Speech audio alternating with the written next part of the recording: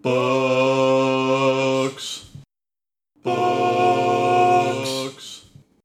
Books.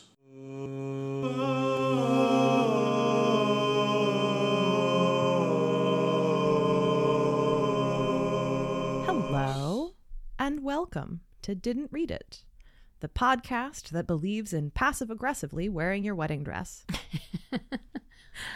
I am your host, Grace Todd, and with me today is frequent flyer of the podcast, Lee.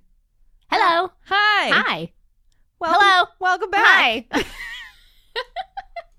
I'm only going to talk when you're talking. Yeah, that's good. Yeah. It's It's a podcast. It's good. It's a podcast where we talk about books. Books. Today, we're going to keep talking about the book that we started last week, Rebecca West's The Return of the Soldier. I suddenly second-guessed that I'd gotten her first name wrong. It just sounded wrong. Oh, I can't read. I think I've read and said it too many times. Yeah. And for the record, this is not an entirely World War I themed podcast, for the record. It just so happens to be a theme we're looking at right now. It's true. I am eventually going to stop torturing my guests with World War I literature. Someday. Someday. Yeah. Not now. Not anytime soon. Later. No, I mean, I appreciate you bringing that up because this season, shall we say, Yeah. we're gonna revisit World War I literature several times, not all in a row. I think we have probably two more World War I books we're going to talk about. Kind of get a big picture view of the literary landscape that was created by the First World War. Yeah. But it is also going to be intercut with other things. I have an episode coming up with my good friend Michael. We're going to talk about a short story by Roald Dahl. Oh. One of his adult, deeply uncomfortable short stories. You know, he was a spy. He was a fascinating man. Yeah. And I have another recording session coming up with a local artist that I'm really excited to bring on the show. Ooh. And she and I are going to talk about some good old-fashioned Victorian feminist stuff. Huzzah. We're going to go backwards. We're going to go forwards. We got a lot of ground to cover. We're going to do the hokey pokey, turn ourselves around. That's what it's all about. That is what it's all about. Ladies and gentlemen, But for today, it's World War I. it's World War I. Yeah. Things are bad. Do you want to give us like a 2-minute recap of what has happened thus far in the novel? Oh, boy. Okay. All right. So there's, okay. The answer is no. Next question. Now, come on, you can do it. I believe in you. Okay. I know I do. So there's these rich people. There's a husband, a wife, and the husband's cousin. Spinster cousin. Spinster cousin. She's old. She's gross. Nobody wants her. They spend so much time being like, we're all old now, and they are in their late 30s. They sound like they're younger than me. The spinster cousin is the narrator, Jenny. And the male, Chris, is off in the war. And so Jenny and Kitty, his wife, live together on their big estate. And they say that they're alone, but actually they have like 1,000 servants, but that doesn't count. So they're alone. And they're just being like, oh, we're just here keeping the house pretty while we wait for our husband cousin to get back. And he's so great. And never mind about our own lives. We just think he's great. And we're keeping this house for him. And then some lady shows up. Some slut shows up. Tacky, yeah. horrible, tacky, middle class. Yeah. Ugh. With a football purse. And she's like, hey, I got a telegram from Chris, and he's hurt. He got hurt more, and I just thought you should know. And they're like, who the f*** are you? She's lying to us. She's trying to scam us. And they send her away. But it turns out that she wasn't scamming. She wasn't lying, and Chris really did get hurt. And then Chris comes home, and it turns out, no. I'm doing well. I'm doing great. You're this doing is good. so good. Yeah. This is going to be a breeze to edit. So then another cousin who's like a reverend or whatever is like, okay, no, I think he really is hurt because I got a telegram too. I'm going to go visit him in France and bring him home. And he goes to get him in France, and then he writes from France, and he's like, yeah, so he is hurt. That is true. And also, just so you know, just so you can prepare yourselves, prepare Kitty because she's a little dramatic. He has amnesia for the past 15 years. So he didn't know he's married. He didn't know his dad died. He didn't know any of this. Okay. Anyway, I'm going to bring him home. We'll be there soon. Be cool. Okay, bye. he brings him home, and it does not go well. He does, in fact, have amnesia. He doesn't remember anyone. Most of all, he doesn't remember his own wife, Kitty. Does not take it well. Yeah. And their first dinner with him back, they all go upstairs to like change and get ready for dinner because dinner was a big deal back then for the rich people. And when they come back down to dinner, she's wearing like her full wedding dress. And she's just like, you sure you don't remember this? And he's like, no, I really don't. I'm so sorry.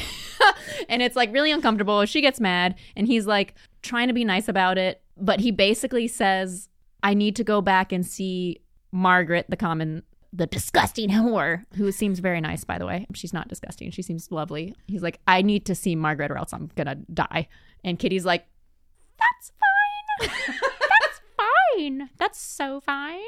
Nothing has ever been this fine. Yeah, this is the most fine I've ever felt. So she goes off to bed. She's mad. And then Chris and his cousin Jenny are talking, and Chris basically tells Jenny, like, yeah, so the last thing I remember is back in the day, back when I was 21, and I met Margaret, and we were so in love. She lived on Monkey Island. That's a real place. And we fell in love, and we had this, like, beautiful summer together, and then the next thing I knew, I woke up in the trenches. And it's like, wow, that's sad. And then the last thing you said was that the next day, Margaret comes to the house. Yes. Yeah. That is where we left off. And we are now picking up where Kitty has sent Jenny to acquire Margaret. Oh, she sent for Margaret. Margaret didn't just show up. No. I bet Margaret didn't want to show up. Well. Oh. Well, Chris is there now, so she probably wants to see Chris. But she's married now. Talk about Bravo, we know drama. Yeah. Real Housewives of Harrowell. I want to say I pronounced it Harrowweald in the last one. I think it's probably Harroweld. Harroweld. Harrowweald, which I think in British English would actually be Harroweld, not Harrowweald. Harroweld. So, sorry. I got the place name wrong. Fire me forthwith. Yeah. It's Lee's podcast now. Oh. All right, we're changing some things around. So, Jenny has taken the chauffeur, another one of those many people that live in the house that don't matter. Doesn't matter. Don't have a face, don't have a name. And gone to retrieve Margaret. At Kitty's request. Well, at Chris's request, I suppose. Oh. I mean, well, Kitty's in charge here, really. Wouldn't you think Chris would go see Margaret elsewhere? It doesn't seem like he would bring her back to the house where Kitty also is in her wedding dress. Yeah. I think the implication is that Chris is unwell and shouldn't be gallivanting around. Okay. I'm glad you asked that, because I think one of the things that is happening very much subtextually here that we sort of forget about is, just as Kitty's biggest complaint about Chris and his behavior is not that she is smitten with him, but that it is a massive breach in decorum, Chris is essentially mentally ill. And so it is of the utmost importance that they keep him close, that they keep him at home, right? They can't have him parading around showing off his mental illness all willy-nilly. Making a scene. Because that would be horrible. Getting people talking. It would be easy to argue that the reason that Kitty wants so badly to bring him home when they find out what has happened is not because she is desperate to see him, but because they need to hide his... They got to control the narrative. Mental infirmity. Yeah. As quickly as possible. They got to get out in front of this thing. Pretty much. Spin it. You know, in the last episode, when she's talking about resigning herself to Chris having a mistress. Yeah. Because she's still convinced he's faking it. Remember, she's talking about other couples. You know, Mr. So-and-so has a fancy woman and his wife is dealing with it. So I suppose I can do the same thing. She is primarily preoccupied with the public face of this. Yeah. Yeah. And so it is safer from her perspective to bring this woman to the estate where they can be certain that no one will see, right? Except for the staff. But the staff aren't really people, as we've discussed. Yeah. And so she sends Jenny to tell Margaret that she must come. Very chill. And once again, we get one of those lovely long paragraphs about how gross Margaret is. Of Jenny being just an absolute hater. Yeah. Of all things that aren't expensive and beautiful. Yeah. So she takes the car out to this horrible, disgusting suburb. foul little suburb where Margaret lives. No brick house. Ugh. It says, Wealdstone is not, in its way, a bad place. It lies in the lap of open country, and at the end of every street rise the green hills of Harrow and the spires of Harrow School.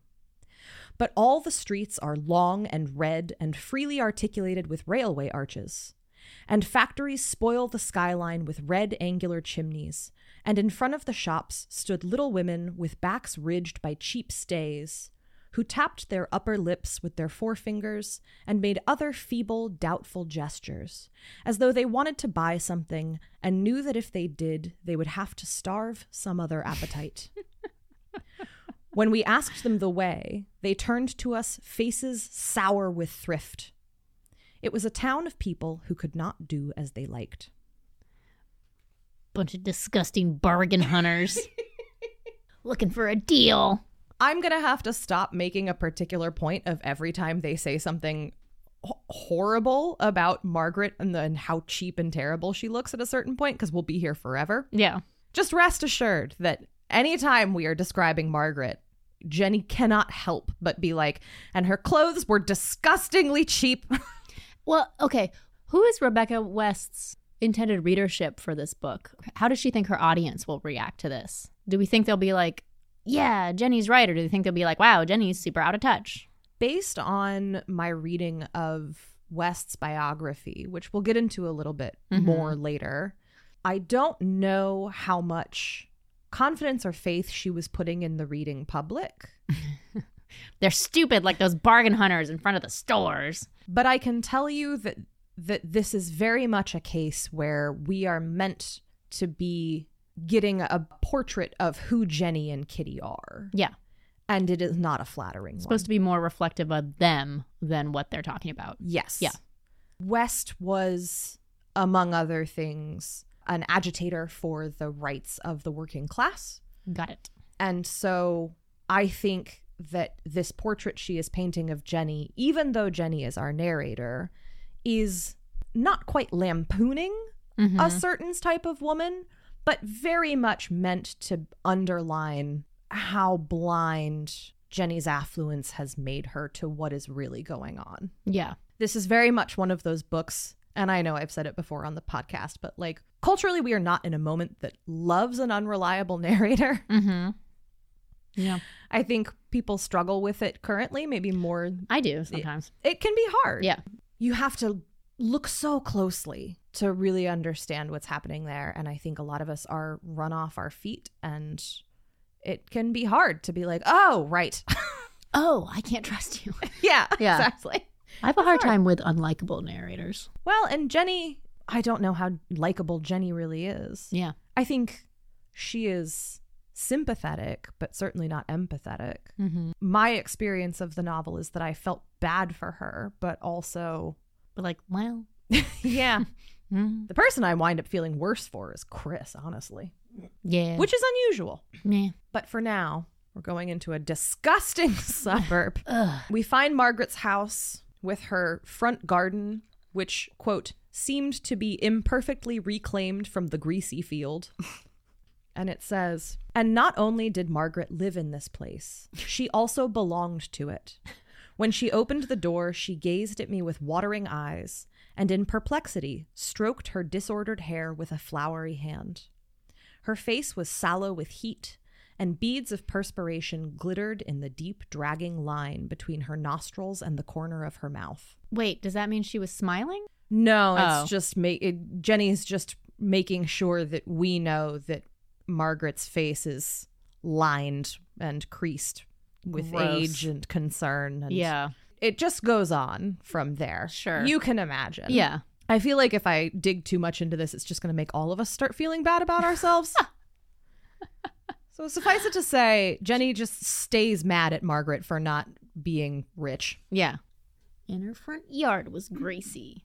And Greasy? she was greasy. I've never seen a field described as greasy. That was a new one for me. Yeah.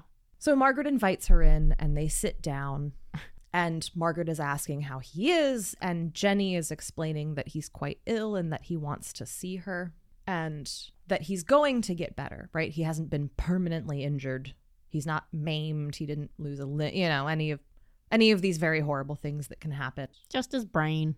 Just his brain.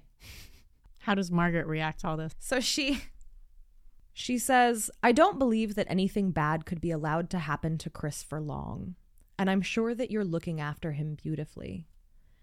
But when a thing you thought had ended 15 years ago starts all over again, and you're very tired, and then she breaks off, and it says, she drew a hand across her tears, her damp skin, her rough bagging overall.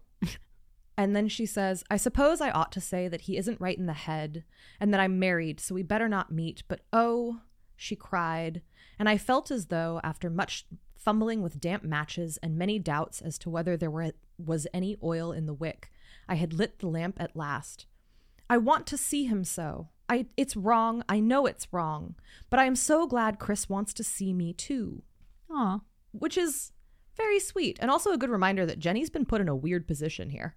Jenny's like, let me just go fetch my cousin's mistress. Try to do a little matchmaking. Not mistress. It's also important to remember. Well, no, hopeful mistress. Fingers crossed.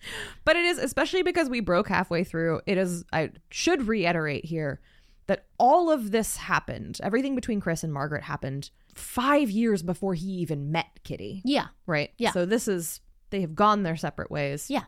She's married. So far, neither of them have done anything wrong.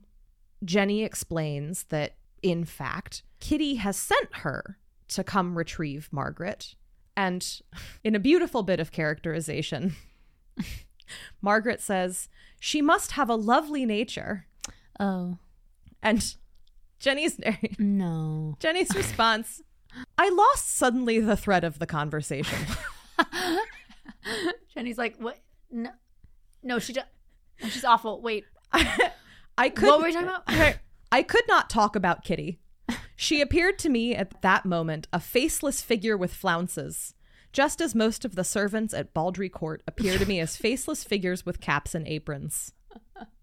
There were only two real people in the world, Chris and this woman whose personality was sounding through her squalor like a beautiful voice singing in a darkened room.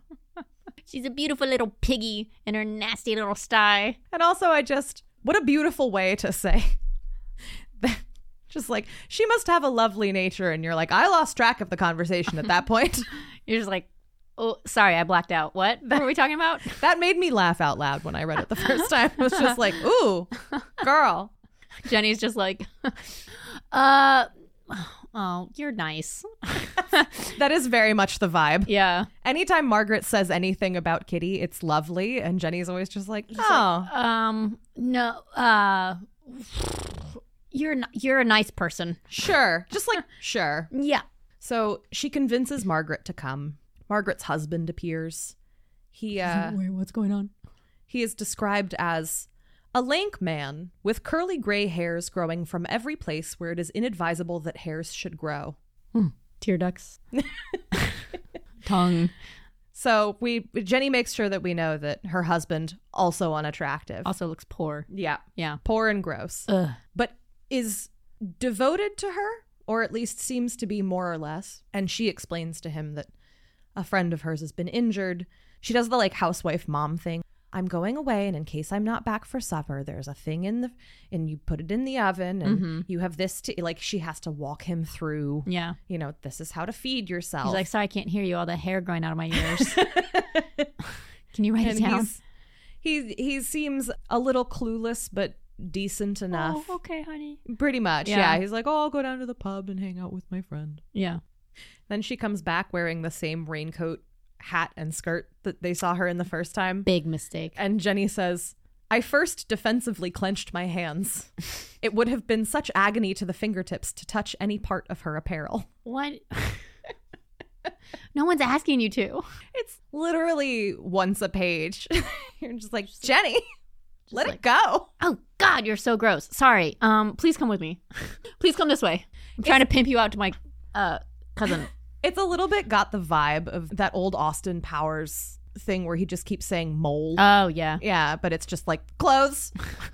Every time Margaret walks in, Jenny's just like, clothes, clothes, clothes. Oh God, gross. Oh, gross. Sorry. What were we talking about? Sorry.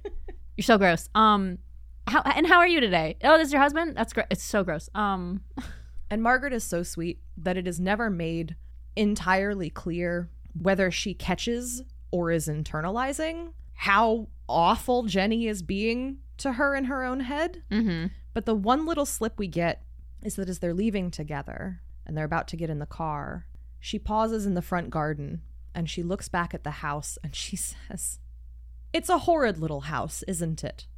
And Jenny says, "It isn't very nice." Oh. That seems very British. Mm-hmm. Yeah, where you do something self-deprecatory, but then the other person agrees with it. That's not, Yeah. that's very aristocratic.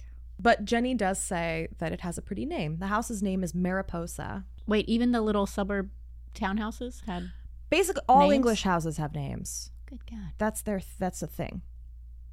Even a duplex? I think so, yeah. I mean, probably not like apartments, but it's very normal for even just normal ass row houses to have names.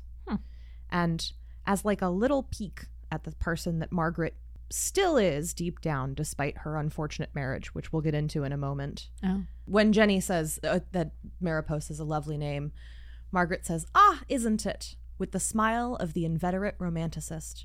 "It's Spanish, you know, for butterfly." It is. That So, is true. whether she named it herself or was drawn to it, you can see that Margaret is still nursing a spark of romanticism Beauty. and beauty inside of Yes. her. And she's weird about the chauffeur. Says she was afraid of the chauffeur, as the poor are always afraid of manservants, which is a very funny thing because she has a maid, once again. Yeah. Margaret has a maid. Afraid of the show. I'm assuming Jenny doesn't elaborate on that. Not really, no. What do you think that means? I- Uncomfortable by the display of wealth? I think it is one of those things where we are meant to understand that Margaret is just a little uncomfortable and awkward because it's weird to be waited on someone hand and foot when you're not used to it. Yeah, it is. And that Jenny is phrasing it as the poor are always afraid of Yeah. manservant. They're not afraid. They just don't. It's just weird. They just don't know how to treat other human beings like invisible props. It's Yeah. confusing Yeah. and uncomfortable. She didn't even ignore the coachman properly. Right. Ugh. I do Margaret. I do think that is very much Yeah. what's happening here She between the lines. acknowledged him. Blech. And so they get in the car and they head back to the estate. And in the car, Margaret tells Jenny her side of the whole story about Chris Monkey Island. and when they fell in love on Monkey Island. Yeah. And again, I'm going to kind of gloss over the romantic, the deep romanticness of it all. Uh-huh. It's really lovely. Sure. Again, we're in Jenny's head. And so we're watching Jenny kind of react to this in real time. Just not listen to any of it and just be like, gross. Ugh. And she Look at her poor little mouth. She starts out saying, "It was strange how both Chris and she spoke of it as though it were not a place, but a magic state which largely explained the actions performed in it." And then as they get further into the story, and we get to the point where Margaret and Chris are really obviously in love, Margaret gets to the point where it's getting kind of hot and heavy, and she sort of cuts off and begins to stammer. And Jenny says, Jenny in turn cuts her off. And Jenny's like, no, I want to hear it. No, Jenny's like, "I know about all that," I said quickly. "I was more afraid that I should feel envy or any base passion in the presence of this woman than I had ever been of anything else in my life." Oh, God. Yeah. Uh-huh. Okay. Okay. But she asks, more importantly, how Margaret and Chris came to part, Yeah, that's a fair question. which is important. Yeah. And it turns out that He couldn't answer these questions 3. To take the she ferry under the bridge across to Monkey Island. and then she drowned him. Yes. yes. No, and I think this is West kind of making a point of redirecting us, at least for a moment, to how young these people really are. Because it turns out that the first fight that kind of sets them on a path to separation is that she is on the island. It's the afternoon. She's just hanging out with a guy from the nearby village who she's grown up with. they've known each other for years. It's not anything serious. Yeah, just friends. It's not even romantic.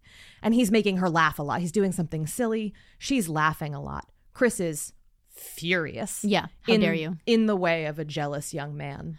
Would Chris and Margaret ever really be able to get together anyway, though? If it had all gone well? Because isn't he like super rich and she's the innkeeper's daughter on Monkey Island? Well, that's a really good question. And one that we never really get a solid answer for. But as this first fight is shaping up, he's going after her for this, How dare you laugh? Exactly. The way that Margaret phrases it, she says, and then he went on talking, and then it struck me he wasn't trusting me as he would trust a girl of his own class. Oh. And I told him so, and he went on being cruel. And finally, he storms off, and they don't see each other again. They never see each other again. Yeah. But it turns out, too, that right at this moment, which is the last night that they were together, was also the last night that he was staying with his uncle before he was summoned home. You remember in the first half where we were talking about how he had to take over the family business? Yeah. Kind of unexpectedly. Yeah. Right after this, we find out he is summoned home by his father, who has run the family business into the ground, is at risk of bankruptcy, and he sends Chris off to Mexico, where the family owns silver mines, which, by the way, forgotten chapter of sort of horrible colonialist history. Yeah. A bunch of English families owned silver mines in Mexico around this time. Yeah. And it's super good. It's not a problem. I assume it all went well. Yep. And continues to. Yeah. Okay. So good. Okay. So he sends him off to Mexico to go colonialism. And then things just kind of happen. But also... So he didn't know about that beforehand. That's not why he got mad at Margaret. No. He knew he had to leave. He did not realize he was about to get saddled with the future of the family business. At the same time, 3 days after he leaves, her father suddenly dies. Oh, no. She inherits the inn, does not feel up to keeping... She inherits the inn in the island and all of her father's debts. Oh. Yeah. He wasn't running a tight ship. He was not. And also they were leasing it. They didn't... From the monkeys. Actually... from the monkey? Yeah. Absolutely.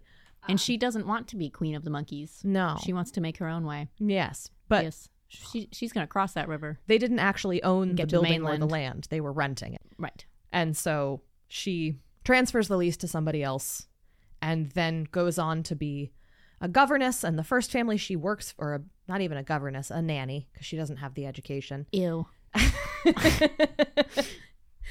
But the first family she works for are apparently also having financial problems, and they straight up leave the country without paying her.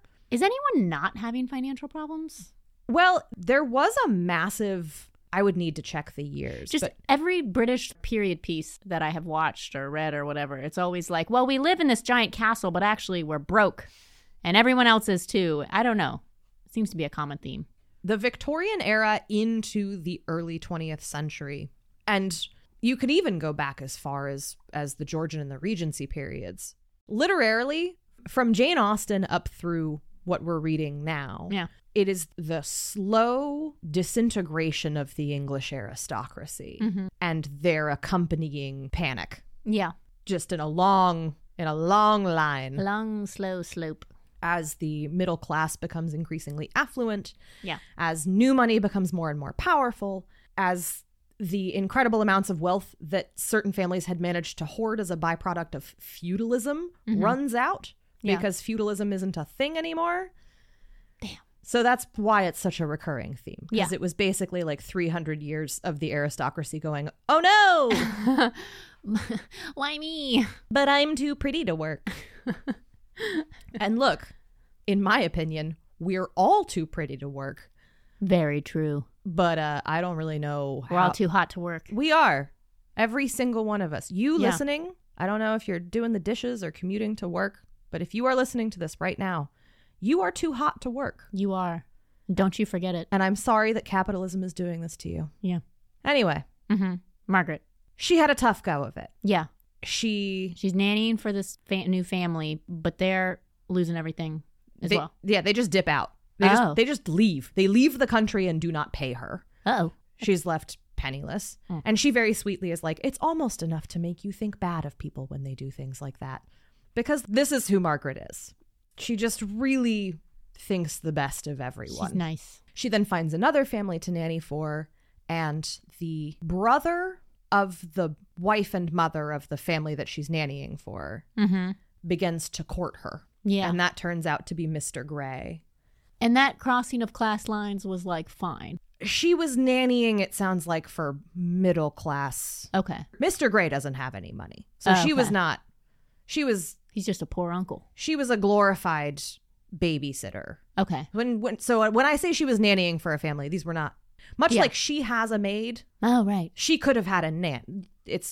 Sure. Does that make sense? Okay. Jenny somewhat astutely says that she suspects Mr. Gray's courtship of Margaret consisted of an incessant winding up of her protective instinct. And Margaret goes on to explain that Mr. Gray's never been very successful and has a weak chest. So he's like, I see you nannying that kid over there. How about you come nanny me? Uh-huh. How about you nanny a real man? Very much so, yes. That is exactly what is happening. You've been here. nannying kids this whole time. Step on up to the plate. And so they have moved around a lot because there's a side note about the particular towns in which Mr. Gray's lung ailments seem to clear up are maybe the more fun ones. Oh. You know, that kind of thing. He's never been good with money. Mm-hmm. It doesn't sound like he's ever taken very good care of her. Okay. She's taken very good care of him. Yeah, she's a good mommy wife. And this has been her whole adult life. Okay. Poor Margaret. Poor Margaret, indeed. Yeah. And after all of this, something happens, which we are not given any real explanation of yet. But she decides that she desperately needs to go back to Monkey Island, that she wants to go see Planet of the Apes 3, Return to Monkey Island. Yes. The final chapter. She wants to go see the inn and revisit this place that was very important to her, not just because of Chris. Because of her dad. Exactly. And stuff. And she goes back, and new people have taken over it since the people that she transferred the lease to. Mm-hmm. And the people she had originally transferred the lease to had promised to forward any mail that she received. Uh-oh. It's since been taken over by someone else. She shows up and she introduces herself, and they're like, Oh, we got a bunch of letters for you. Uh-huh. Oh no. Classic miscommunication. And this is delightful, it's very specifically noted that it's also a father and daughter, just like she and her dad were. Uh-huh. And the daughter takes Mr. Gray out into the garden pretty forcefully. Yeah. So that the father can give her all of these letters without him seeing. And then it's implied, it's very much in between the lines, but she clearly has some kind of massive breakdown because there's like 15 letters from Chris there for her. Yeah. And he puts her in a chair and is like, I'm so sorry. You know, the people who promised to forward you your mail were drunks and they wound up leaving. And very sweetly, like, gives her a minute. Yeah. To put herself back together. It's nice that they kept all those letters for her. And then she doesn't read them until she gets the telegraph from Chris. Oh. And then what if they're all just like, you bitch, like, I never liked you anyway. And another thing. She specifically didn't read them because she thought it was her duty to her husband. Oh, that's nice. And then she got the telegraph from Chris and she couldn't resist. Yeah. And they were apparently like, I would have read them. Beautiful. Aw. Like he was asking for her. Aww. This also means that while he doesn't remember it, while he was with Kitty, he was writing Margaret letters. No. Oh, okay. He was trying to reach her and thought she had abandoned him. Oh. It means he probably was trying to marry her, But couldn't get a hold of her. but couldn't track her down. Thought she didn't want him anymore. And then he turned around and married And Kitty. he's like, all right, let's do this. Fine. Pretty much. Well, Yeah. sure is too bad. Yep. What does Jenny say to this? What does old Jennifer think of all this? She's just like, gross. Old Jennifer, so just as this concludes, they have arrived at the house. Of course. They're going up the drive, and Jenny's looking at the flower beds and reflecting that the flower beds on either side of the drive don't actually look much better than they would if they had been left wild. And that there's no aesthetic reason for the border. They're but not greasy enough. Its use is purely philosophic. It proclaims that here we esteem only controlled beauty, that the wild will not have its way within our gates, that it must be made delicate and decorated into felicity. Surely she must see that this was no place for beauty that had been not mellowed but lacerated by time, that no one accustomed to live here could help wincing at such external dinginess as hers. She's like, oh, take a look at our flower beds. Don't you like them? But instead, she said, it's a big place. Chris must have worked hard to keep all this up. The pity of this woman was like a flaming sword. No one had ever before pitied Chris for the magnificence of Baldry Court. It had been our pretense that by wearing costly clothes and organizing a costly life, we had been the servants of his desire. But she revealed the truth that, although he did indeed desire a magnificent house, it was a house not built with hands. Aww. So Jenny's feeling great about all this. You know, that was quite insightful of old Jen. And, Of old spinster Jen. yeah, And she admits it to herself. she does. She's like my hot cousin who I'm in love with. She is so obviously in love with him. I guess that was a thing they did. Yeah. I mean, if not, Because I'm like, ew, gross. But I get, like, they married their cousins. yeah, also I think we contemporarily are a little bit more... Turned off by inbreeding. No, I was actually going to say that we are a little more intense about assigning a certain intensity to only romantic love. That's true. And I think the argument could be made that Jenny is in love with Chris romantically and sexually. Mm-hmm. I think the argument could also be made that Jenny just loves him extraordinarily deeply as family, as almost a little bit of a child figure. She's got this deep-seated caretaking instinct. Mm-hmm. And also, importantly, her whole world revolves around him. Yeah. And she has no real choice in the matter on that front. Yeah. So it can go either way, That's I true. think, That's in my true. opinion. Yeah. That's a good thing to keep in mind. That, like, her entire job has been made to be him. Yep. Yeah. And And she's good at her job. she's so good at it. We get Margaret inside the house. There's a whole extended paragraph about leave from this place. how there's a beautiful Away. nymph statuette, and Jenny's like, you look so Nothing awful like it. compared to that nymph statuette. Gaze upon it and see all that you are not. It's bad. She seems to be comforting herself with this idea that when Chris sees her, he's going to recoil from her because of how changed she has been over time. Yeah. And she makes this comment about how Chris's whole conception of women is these beautiful nymph-like, expensively dressed women like Jenny and Kitty. Mm-hmm. And she says, I previsioned what must happen in the next 5 minutes. Down there by the pond, he would turn at the sound of those heavy boots on the path, and with one glance he would assess the age of her, the rubbed surface of her, the torn fine texture, and he would show to her squalid mask just such a blank face as he had shown to Kitty's piteous mask the night before. Although I had a gift for self-pity, I knew her case would be then worse than mine. For it would be worse to see, as she would see, the ardor in his eyes give place to kindliness than never to have seen ardor there. He would hesitate, she would make one of her harassed gestures, and trail away with the wet, patient look which was her special line. He would go back to his boyish sport with the skiff. I hoped the brown waters would not seem too kind. She would go back to Mariposa, sit on her bed, and read those letters. Sure, Jenny. So she sends... It could happen. It could. So she sends Margaret out. She goes upstairs and she finds Kitty hanging out in the nursery again. Drying her hair. No. Ah. Yeah. And Jenny has this weird moment where she just starts hyper-focusing on all of the nice, expensive things in the house. Yeah. Because she thinks that's going to protect her psychologically. Yeah.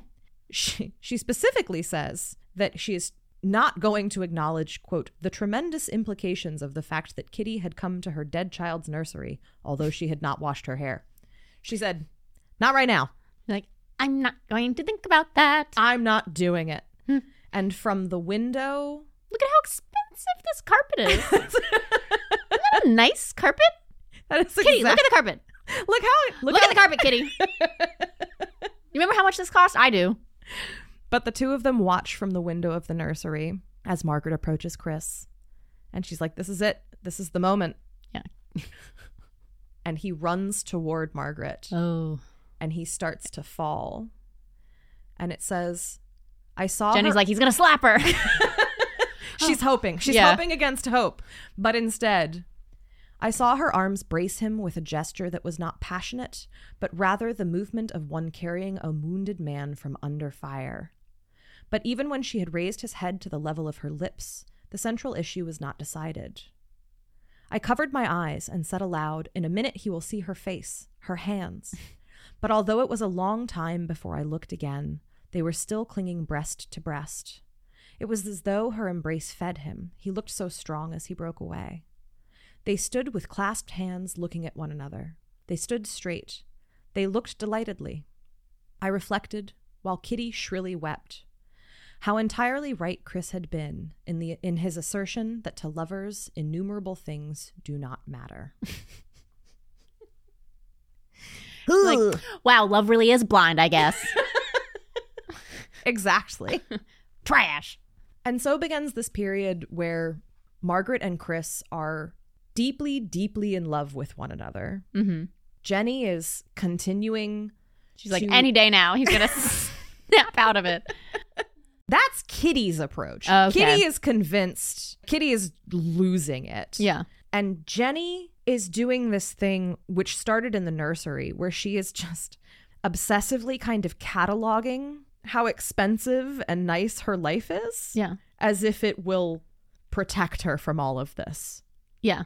She's just... Chris is like, I don't love you and I don't want to be here. And she's like, yes, well, my wardrobe cost this much and the painting cost that. Did you know how expensive our dinner? What do you know how much we pay the servants? So I don't know if you know how much the silverware is, but it's very expensive. I have a couple of overly relatable passages for you. Okay. Relatable. What do you think of me? I think relatable for all of us. Okay. Because she says that she settled into a mood of intense perception in which my strained mind settled on every vivid object that came under my eyes and tried to identify myself with its brightness and its lack of human passion.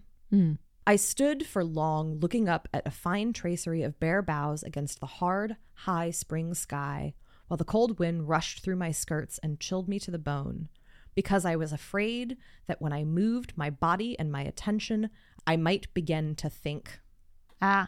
Indeed, grief is not the clear melancholy the young believe it. It is like a siege in a tropical city. The skin dries and the throat parches as though one were living in the heat of the desert. Water and wine taste warm in the mouth, and food is of the substance of the sand. One snarls at one's company. Thoughts prick one through sleep like mosquitoes. Yeah. And so she is very shallowly like, if I just keep thinking about these beautiful objects, then I won't have to think about anything else. I can defend myself against losing Chris to Margaret. Yeah. But it is also to take a moment to be a little more sympathetic to Kitty, who, by the way, is just draping herself across various pieces of furniture and kind of refusing to move. Sure. Princess. None of them know how this is going to end. Yeah. Kitty and Jenny are entirely dependent on Chris.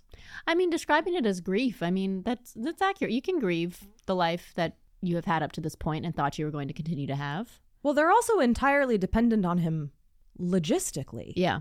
If he decides to abandon them and go make a life with Margaret, they have nothing. They have nothing. Yeah. He controls all of the finances.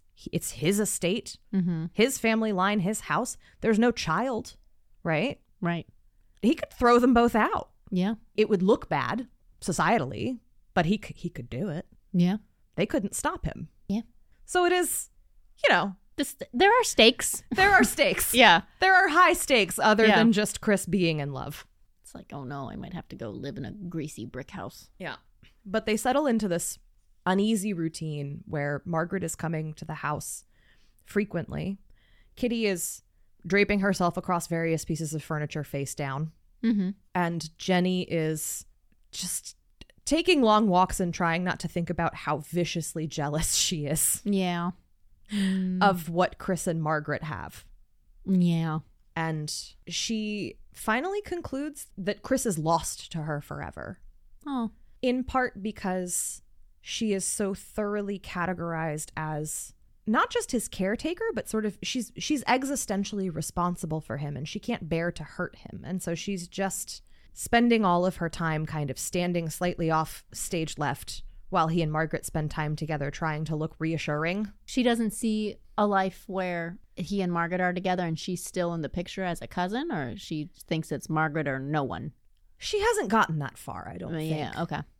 But she says, I was too busy reassuring him by showing a steady, undistorted profile, crowned by a neat, proud sweep of hair, instead of the tear-darkened mask he feared, to ever have enough vitality left over to enjoy his presence. I spoke in a calm voice full from the chest, quite unfluted with agony. I read Country Life with ponderous interest. I kept my hands, which I desired to wring, in doeskin gloves for most of the day. I played with the dogs a great deal and wore my thickest tweeds. I pretended that the slight heaviness of my features is a correct indication of my temperament. Neither she nor Kitty know how to do anything but maintain a beautiful illusion that will make him happy. And neither of them can bear to let him know how much pain they are in. Yeah. Rightly or wrongly, you know. Yeah. He genuinely doesn't remember. Would it be better or more acceptable for them to let him know how cruel that really is, even if it's not a cruelty he's inflicting on purpose? Yeah, I don't know. Unclear. Yeah. But he and Margaret are so happy. And it says that Margaret was very different now. She had a little smile in her eyes, as though she were listening to a familiar air played far away. Her awkwardness seemed indecision as to whether she should walk or dance to that distant music. What about her husband? We've just kind of tucked him off to the side. Yeah, he's fine. We're not worried about it. Okay. And Jenny finally, this is kind of the penultimate scene, Jenny finally comes to terms with this. She really sees Margaret and Chris and their love for what it is, which is something that is truly wonderful for them both. Yeah. And she concludes, it became plain that if madness means a liability to wild error about the world, Chris was not mad. It was our peculiar shame that he had rejected us when he had attained to something saner than sanity.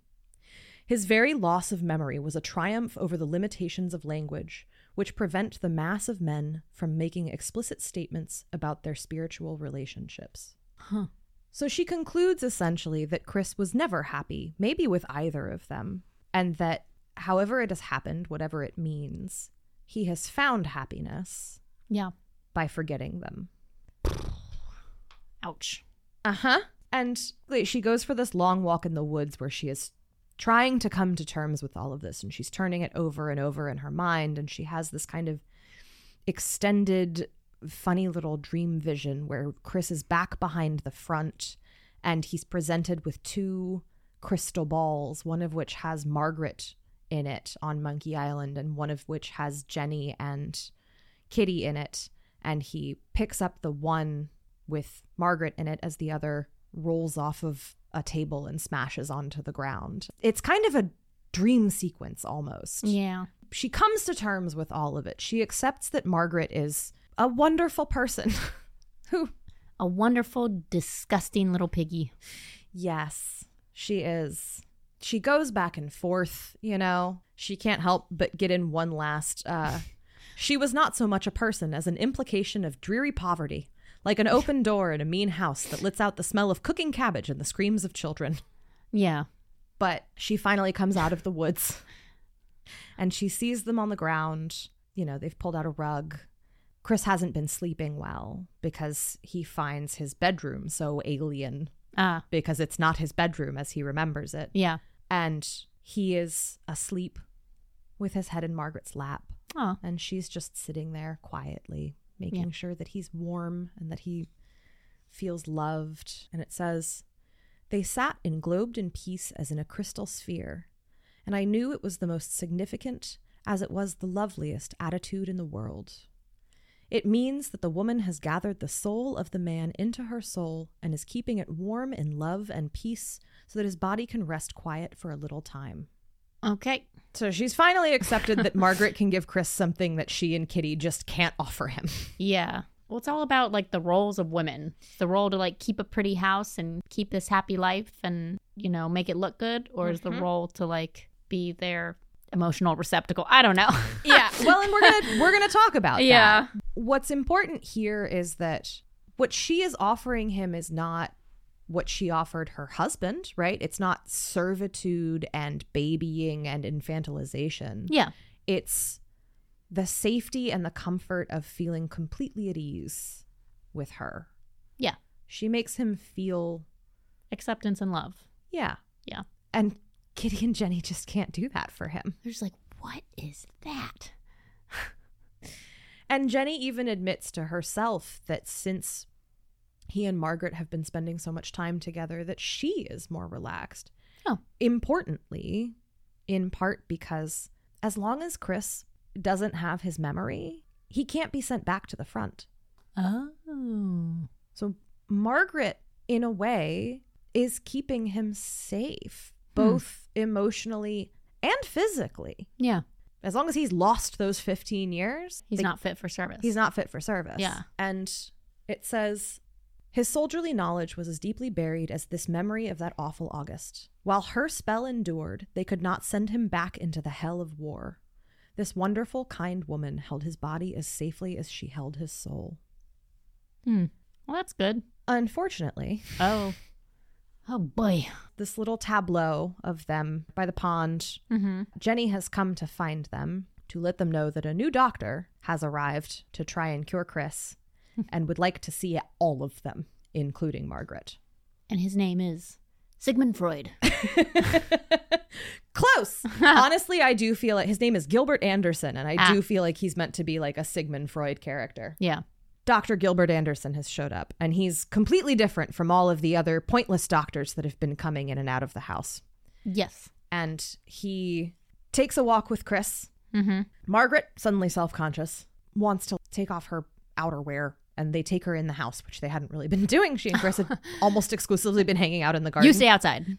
Jenny takes Margaret up to her room, and she asks if she can redo her hair, which Jenny makes sure we know is ugly. Nasty. And then goes, you have such lovely hair. Your hair is as lovely as you are capable of making it. But Margaret, there's a picture on Jenny's vanity of Oliver, the baby. And Margaret asks who it is. And of course, Chris has no memory of having lost a child. Yeah, so he never told her anything about him. Jenny explains. Margaret wigs out.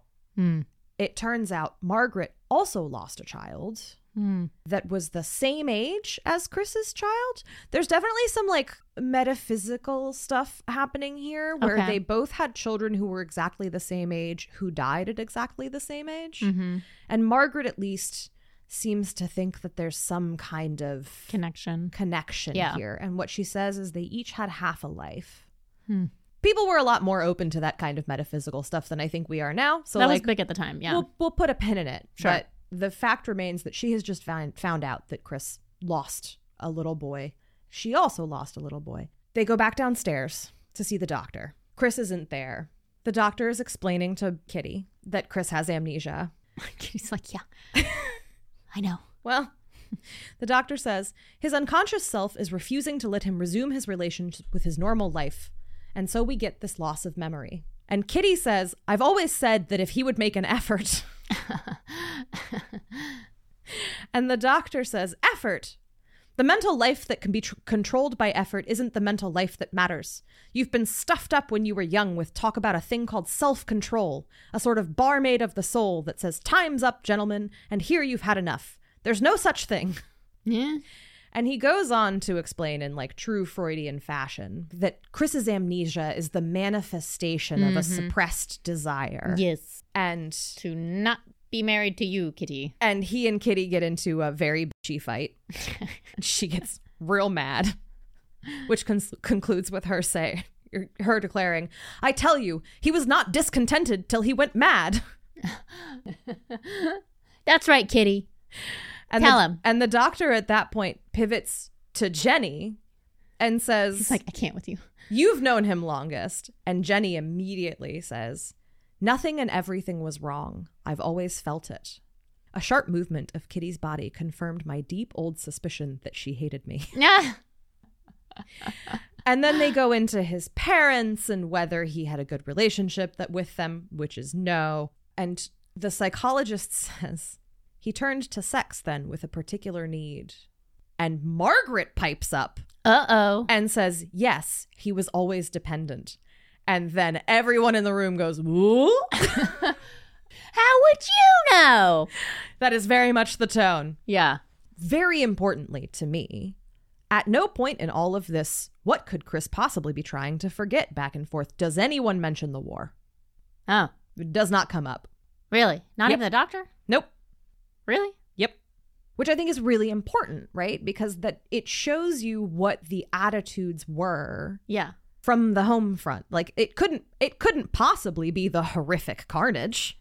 No. Could it be fighting for your country? That's your duty. Exactly. Yeah. But Margaret, after basically telling a room full of people that she and Chris definitely boned when they were younger, Yeah. immediately pivots and says, essentially challenges the doctor with, what's the use of talking? You can't cure him or make him happy, I mean. All you can do is make him ordinary. Mhm. And the doctor responds, I grant you, that's all I do. It queerly seemed as though he was experiencing the relief one feels on meeting an intellectual equal. It's my profession to bring people from various outlying districts of the mind to the normal. There seems to be a general feeling it's the place where they ought to be. Sometimes I don't feel the urgency myself. So I understand what they're talking about, except that Margaret is drawing a distinction between curing him and making him normal. So what she's saying is, you can't make him happy. Mhm. All you will do is make him normal. You can make him remember the last 15 years. Yeah. It's not going to make him happy. Got it. Okay. This isn't in his best interest, essentially. Yeah. Okay. Okay. And the doctor essentially agrees with her, Yeah. He's like, yeah, it's not, but that's my job. pretty much. Yeah. And, for better or worse, Margaret's not the person paying him. Kitty is. Twoo. And then Margaret silences the room again, and she and the doctor on a wavelength, Yeah, they're vibing. with the reminder that Jenny's narration is not reliable. Uh-huh. Margaret actually is very clever Yeah. at the end of the day. Yeah. And she immediately turns to the doctor and says, I know how to cure him. I know what'll bring him back. The letters? No. No. Sex? No. No. And the doctor says, well, I'm willing to learn. And then it says, Monkey Island? No. remind him of the boy, said Margaret. Oh. The doctor ceased suddenly to balance on the balls of his feet. What boy? They had a boy. He looked at Kitty. You told me nothing of this. I didn't think it mattered, she answered. What? And shivered and looked cold, as she always did at the memory of her unique contact with death. He died 5 years ago. The doctor dropped his head back, stared at the cornice, Doctor's like, and said, with the soft malignancy of a clever person dealing with the slow-witted, these subtle discontents are often the most difficult to deal with. yeah. Sharply, he turned to Margaret. How would you remind him? Take him something the boy wore, some toy he played with. Their eyes met wisely. It would have to be you that did it. Her face assented. Kitty said, I don't understand. How does it matter so much?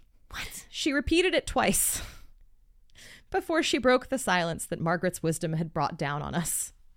I didn't even think of this possibility because I also did not. I feel like the doctor, where I'm like, how the fuck did you not bring this up already? Yep. Just absolutely did not occur to her. So you wore your wedding dress, Uh-huh. but you weren't like, hey, do you remember our child? Yeah. And Kitty cannot seem to grasp why this wouldn't be important. But once they decide that that's the course of action, she's basically like, get on with it. Is it? Go on. Do we think that Kitty doesn't do we think that it's too painful for Kitty? It Hopefully. doesn't seem that way. Really? So Jenny and Margaret go up to the nursery to get some things that belonged to Oliver, the little boy. Mm-hmm. And there's this brief but very intense moment where they get up there and they're looking through the things, and Margaret is drawing comparisons between the life of her little boy and the life of this little boy and the things that they respectively had. Mm-hmm.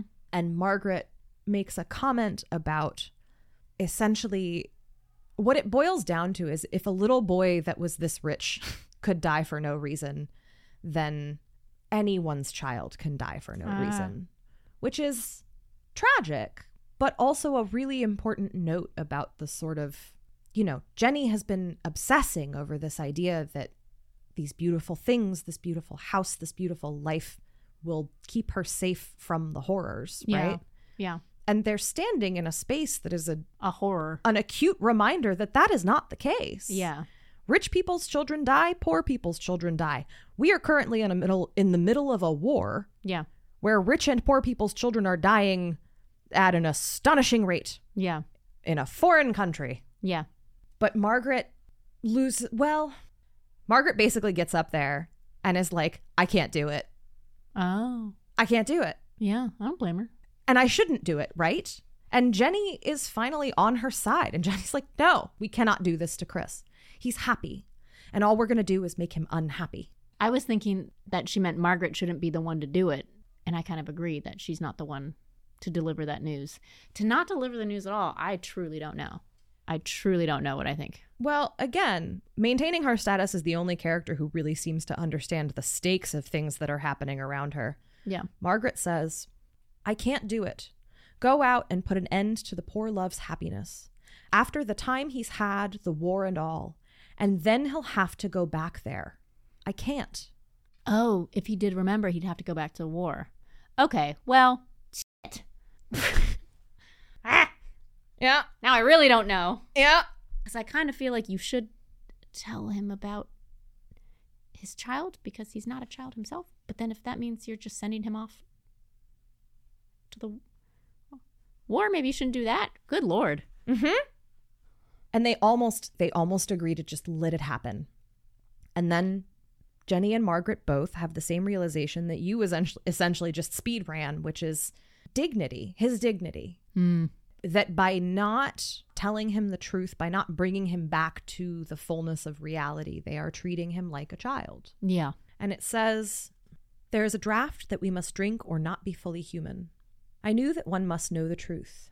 I knew quite well that when one is adult, one must raise to one's lips the wine of the truth, heedless that it is not sweet like milk, but draws the mouth with its strength, and celebrate communion with reality, or else walk forever queer and small like a dwarf. Thirst for this sacrament had made Chris strike away the cup of lies about life that Kitty's white hands held to him, and turn to Margaret with this vast, trustful gesture of his loss of memory. And helped by me, she had forgotten that it is the first concern of love to safeguard the dignity of the beloved. And she has a vision of him as an older man, senile, treated like he's crazy, having lost everyone's respect, still thinking in his heart of hearts that he's 20. Yeah. And she and Margaret steel themselves. Margaret takes the 2 items that they've agreed are the most likely to bring him back, and she walks out into the garden to find him. And Jenny stays in the nursery, which again has that window that overlooks the whole garden. Uh-huh. And Kitty comes and finds her. Man, so they really just let Margaret do it.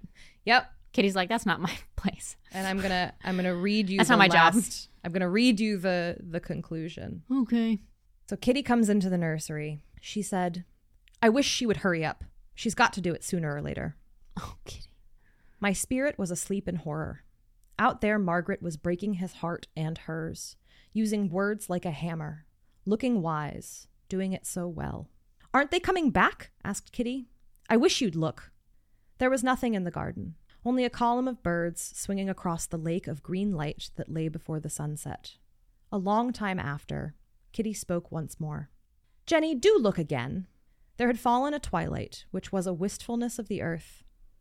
Under the cedar boughs, I dimly saw a figure, mothering something in her arms. Almost had she dissolved into the shadows. In another moment, night would have her. With his back turned on this fading unhappiness, Chris walked across the lawn. He was looking up under his brows at the overarching house, as though it were a hated place to which, against all his hopes, business had forced him to return. He stepped aside to avoid a patch of brightness cast by a lighted window on the grass. Lights in our house were worse than darkness. Affection here worse than hate elsewhere. He wore a dreadful, decent smile. I knew how his voice would resolutely lift in greeting us. He walked not loose-limbed like a boy, as he had done that very afternoon, but with the soldier's hard tread upon the heel. It recalled to me that, bad as we were yet not the worst circumstance of his return. When we had lifted the yoke of our embraces from his shoulders, he would go back to that flooded trench in Flanders, under that sky more full of flying death than clouds, to that no man's land where bullets fall like rain on the rotting faces of the dead. Jenny, aren't they there? Kitty asked again. They're both there. Is he coming back? He's coming back. Jenny, how does he look? Oh, how could I say it? Every inch a soldier. She crept behind me to the window, peered over my shoulder, and saw. I heard her suck in her breath with satisfaction. He's cured, she whispered slowly. He's cured. The end. Oh my God. Yeah. That's the note I wrote the first time I finished it. It says, holy shit. So that's the return of the soldier. And he's returned, probably to go get murdered. But he's going to go back again. Yeah. So, thoughts? Feelings? Huge bummer. Yeah. It's real cheerful. I don't know. Interesting. A lot of discussion of class, Mm-hmm. kind of familial and relationship duty, Mm-hmm. national duty during wartime. And I think it's a really, really interesting interpretation of what it is like to be with someone who comes back with PTSD or shell shock, as they understood it, because they overtly say that he has shell shock in the novel. Yeah. And this is referred to as a novel about PTSD. Yeah.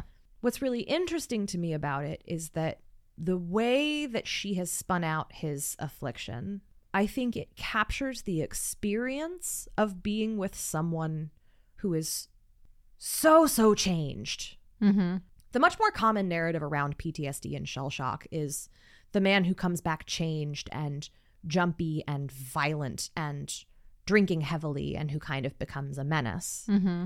And I think that is a valid story to tell, an important story to tell, a story that we've told a lot. Mm-hmm.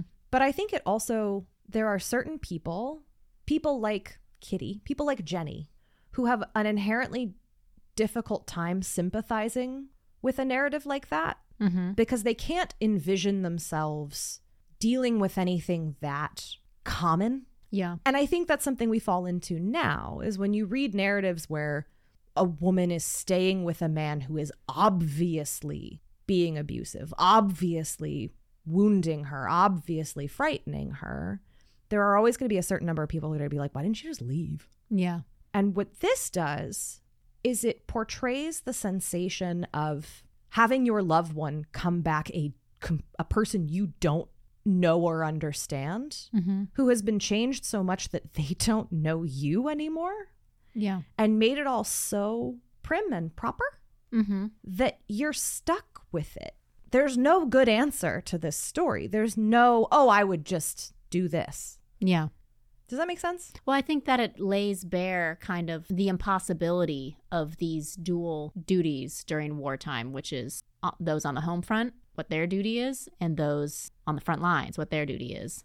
And on the front line, it's like, well, you go and you fight. And when you're able to, you go back and you fight more, and you fight and you give your body and you give your life for the country. Psyche. And you give everything for your country, you know, and the people on the home front is like, and your duty is to support the people on the front lines and be supportive and be happy and give them a happy life. And they're giving it all. So you give what you can to make their life easier. And it's just like, by taking it up to like kind of these ridiculous levels of propriety and etiquette and everything, it actually lays the foundation of this bare as inherently impossible and kind of ridiculous, Yeah. you know? Yeah, no, absolutely. It also kind of exposes the hollowness at the core of it all. Yeah, exactly. Yeah. And they're fighting so hard to maintain this beautiful illusion for Chris to come back to. And he doesn't even fucking want it. No. And you could argue that is a greater metaphor for like the soldiers who are fighting for this beautiful illusion of this mother country of England, which is what? You know, which is wealth inequality and faceless servants and not being able to marry people that you actually love. Yeah. And also, I don't think it's at all coincidental that if you look at this little domestic drama, this is a situation that is so toxic for all of the people involved that they can't even carry on their lineage, right? None of them have living children. Yeah. These are all people whose dramas are wounding each other to various degrees, who are ruining their lives. Chris is probably not going to make it, let's be honest. Boo. And there's no moving forward from that. There's no legacy. It's just these people trapped in amber, desperately trying to keep up appearances for each other. Yeah. What's the point? None of them are happy. Yeah. They're unhappy and they're not leaving a legacy for future. You know, like they're not doing anything except being miserable together because it's what's expected. And it all just begs the question, why? Why are we doing this? I kind of liked the psychologist or the doctor who was kind of like, yeah, I don't really agree with it either, but I don't know. I just do it because it's my job. Yeah, like, I don't know. I got to fix him, I guess. Yeah. And, you know, we don't know if Chris would have been a good husband for Margaret. We don't know if their marriage would have worked. Mm-hmm. But it definitely seems like they would have been happier if they'd been able to try. Well, Jenny's description of him as he walks back towards the house in that final scene, you know, Margaret's told him, they've processed it or talked about it or whatever outside. Sun has set and he's walking back in the twilight and it's getting darker, but she can still see his face. And just like the way she describes the emotions on his face and everything, where he's just like, he remembers the house now. He remembers his life there. He remembers his marriage. He remembers what he's supposed to do now. And he just loathes it. Mm-hmm. But he also snaps to attention like the soldier who's just going to grin and bear it and do it because that's what he's supposed to do. Yep. And that sucks. It's devastating. And Margaret's off like crying in the trees because she just gave up her happiness. Yeah, she's going to go home to her husband. To her hairy little husband. Yeah. Like, yay. You know, Chris I guess the only one who's happy seems to be Kitty. Kitty is having a great time. Kitty's like, I knew it all come up, Kitty, in the end. And I think this seems like a good and important time when we're talking about Kitty and Kitty's character and what function Kitty is serving in the plot. We should remember that in World War I, the patriotic fever pitch was very, very high, and that women were still practicing the white feather. Are you familiar with the white feather? No. So I can't remember when this started. It precedes World War I. I think World War I was the last time it was common that during a war, if you saw a young, fit man in the street who was not serving in the military, oh God, young women would go around presenting them with white feathers to label them cowards for not serving, king and country. And this practice was still very much alive in World War I. It's very important to remember that stories like The Bowmen, like we were talking about before, drove a substantial portion of the public into this feverish intensity. Men who didn't enlist were less than men. They were putrid cowards and needed to be punished. Yeah. And this was a recurring theme throughout the war. And Kitty, I think, is very much that. Kitty is a woman who is happy to send other people into unimaginable horrors because it is the done thing. Mm-hmm. And it doesn't keep her up at night at all. Yeah. And those people are real. Oh, yeah, for sure. Jenny, I remember post 9/11. Oh, God. Yeah. Yeah. Yep. We were all there. It was bad. I was young. I was in a military family. I remember it. And that's every time we have a conversation like this on the podcast, it ends with like, and we're still doing it today. It's like, and nothing has changed. Yay. Well, my question is, what do we and it's purely, conjecture. What do the readers think, like, happens to Jenny after this? She seems like she's had some realizations and she's thought about some stuff and she has learned some things. And it's like, is she going to be able to forget that and go back to her old life? Or is she just going to keep on keeping on? Like, Yeah. what happens to Jenny? I don't know. How much faith do we have in Jenny? I have a lot of faith in Jenny to just tamp those feelings right down. Yeah. Dig a big hole, bury them real deep I think in her nice garden beds. I think that is exactly what's going to Yeah. happen, to be honest. Yeah. And I mean, I think That's the only coping mechanism she knows. it literally is. Yeah. Just to read Country Living with ponderous interest and wear her thickest tweeds. Yeah.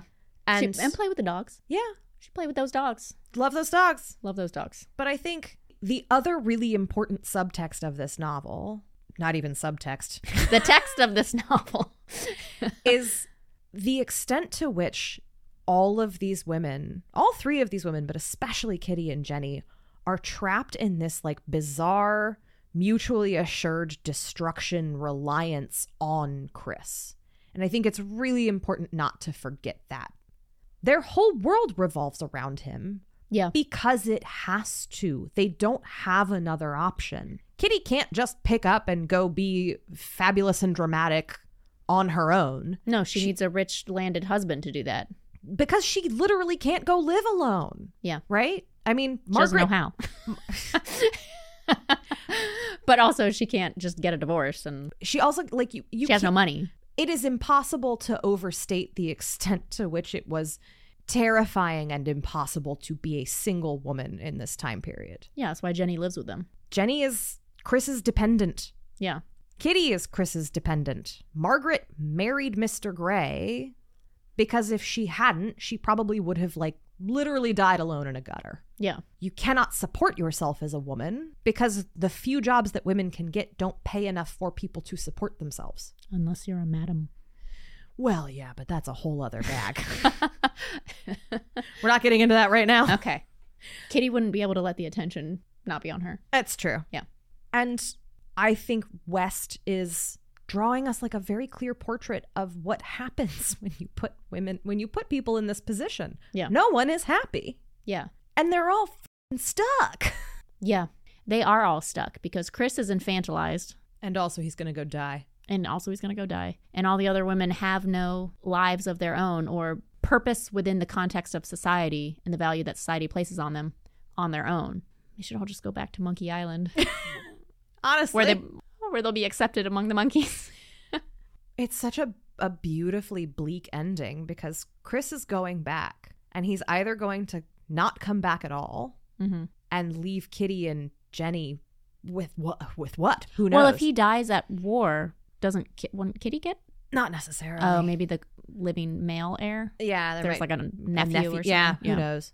It's a mess, and this whole war is being waged theoretically to preserve, This way of life. Yeah, Yeah. and like, why? Yeah. That's the question. This is yeah, she's good. Rebecca West is good. This is good. She's so fucking cool. Yeah. We are running out of time, but she's a really interesting woman, and she, I think, was very familiar with this sort of catch-22 of being entirely dependent on a man that you very much loved, but also maybe couldn't rely on as much as you thought you could for various reasons. Her father was apparently like very fun man, Fun dad. loving dad, Yeah. very bad, like could not keep his shit together to save his life. Mm-hmm. And they had constant money problems for Yeah. her entire childhood. And her mom wound up just barely keeping the family afloat through like secretarial work and that kind of thing. Yeah. They came from a good family, And then they pissed it all away. but there was no money. Okay. And Again, that seemed to happen a lot. it did all Okay. the time. Okay. And West spent a lot of her, especially like her adolescence, being surrounded by much richer children and much richer families and girls and being treated like absolute shit. Being treated the way Jenny treats Margaret. Yes. Yeah. Very much so. Yeah. And that's one of the reasons that I am so You're confident. so Gracie. That's one of the reasons I'm so confident that Jenny is not a reliable narrator. Oh, yeah. For sure. Clearly. Which is not to say that, I mean, West does a fantastic job in the book itself. You can pick it up. But on top of that, this is an experience that I know West herself had consistently, which was being treated like staff, like a second-class citizen, but just because she didn't have money, basically. Yeah. And it was a consistent problem. And then she had an affair with H.G. Wells. Oh. Uh-huh. Oh. And then she had his illegitimate child. Oh. Uh-huh. Interesting. Uh-huh. The West Wells baby. And The little bastard. and then she got Sorry. shipped off to a cottage. Is that okay to say? I don't know. I don't know either. She got shipped off to a cottage to birth her love child, and somewhere in all of that she wrote this novel. But Wells also did not take good care. He was a bit of a petty tyrant.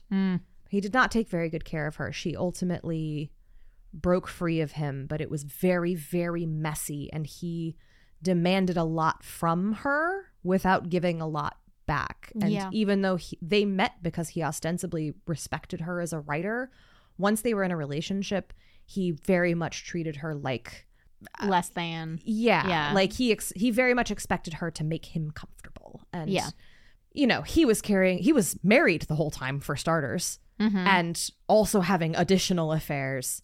But anytime she threatened to leave him, he got very petulant. And you know how it goes. Yeah. He was a fuckboy. Yeah. And so these were Ugh. when she wrote this novel, and I want to be very clear, she goes on to have a fascinating career. Oh, and yeah. This biography by Lorna Gibb called The Extraordinary Life of Rebecca West is great. It's very readable. I can't recommend it enough. Yeah. But what I have done so far on this podcast is we are just talking about the Rebecca West that wrote The Return of the Soldier. Okay. So 26-year-old Rebecca West. Yeah. These have been the two defining relationships of her life. She was already with H.G. Wells by that time? Yes. Oh. It was his baby. Right. So during World War I, she gets pregnant with his child and is sent to the countryside to have the child in secret. It's so interesting that she chose the narrator of this story to be Jenny rather than Margaret. Yes. Because I guess one would assume, based on her experience, that she would write with Margaret's voice. But she chose instead to write with the voice of, you know, I guess you could say like the girls who used to talk shit on her at school. Yeah. But it's an interesting choice, and I think it allowed her to explore more of the dynamics more effectively. Yeah. Margaret is too much of an outsider.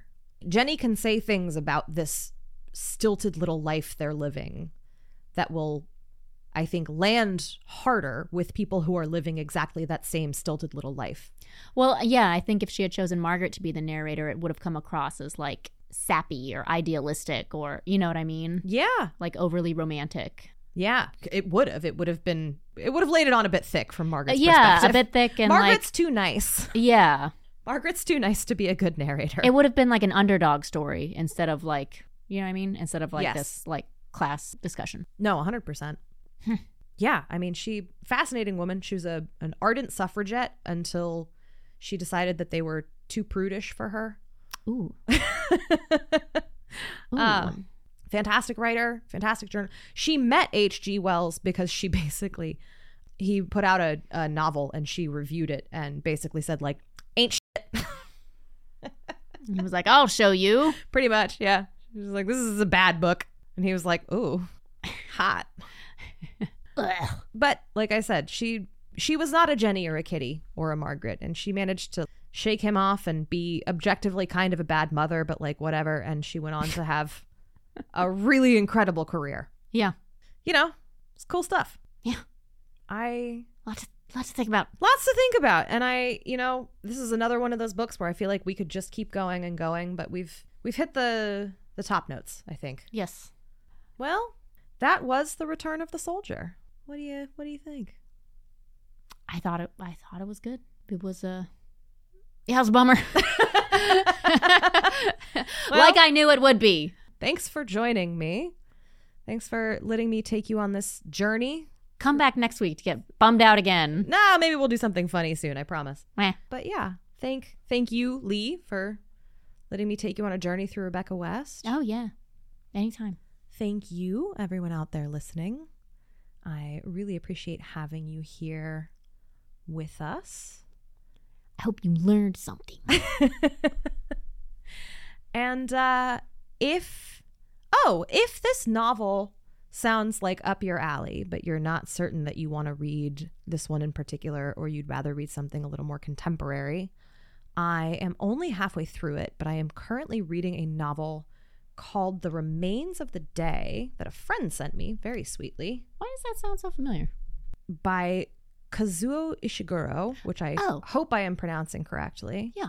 But Ishiguro has a lot of West's facility with not just descriptive texture, but also conveying class and interpersonal dynamics through an unreliable narrator in ways that are really, really impressive. And I've been enjoying it very much so far. I'm only about halfway through. What is that about? I think I've read that. So it's about a butler. Mm-hmm. This is post-World War II. And he is looking back over his career. Again, I'm only about halfway through, but cracks are starting to form in the facade. Yeah. And he keeps, much like Jenny, he keeps kind of adamantly saying how much he has loved his career and how grateful he is for it. And I am beginning to suspect that we should maybe not believe him as much as he would like us to believe him. I think I've either read that or another Ishiguro book, and it was fantastic. It's been wonderful so far. So like beautiful writing. 11-10 would highly recommend. If The Return of the Soldier sounds up your alley, but maybe you don't want to think too much about trench warfare, or you'd like to read something a little more contemporary, I would highly recommend Ishiguro's The Remains of the Day. And that's it for us today. That's all. Thanks so much for being here. And as always, if you can, this week, this month, this pay period, consider supporting a living author, because they could sure use the love. Please. Bye. Goodbye.